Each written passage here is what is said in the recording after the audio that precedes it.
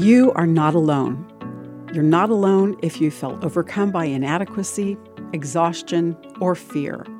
I'm Bonnie Sala with Reset.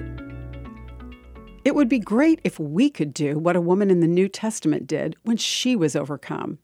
Her daughter was severely oppressed by a demon.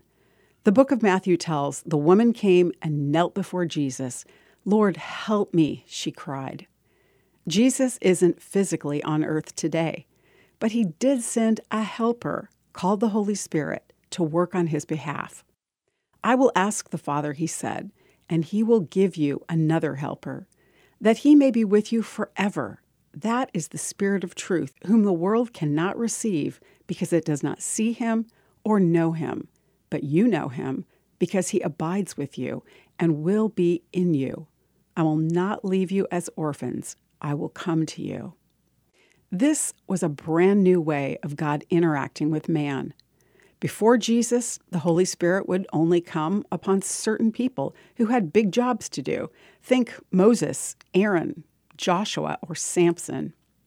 But Jesus knew that you and I would need his power to live our lives. Every person who surrenders ownership of their life to Jesus Christ receives God's Spirit, the helper, to come alongside us. Andrew Murray beautifully described our access to the power, encouragement, and wisdom that we need. When we pray for the Spirit's help, we simply fall down at the Lord's feet in our weakness. There, we will find the victory and power that comes from his love. I'm Bonnie Sala with Reset. To hear this again, read or share this, or to find more resources like this, visit guidelines.org.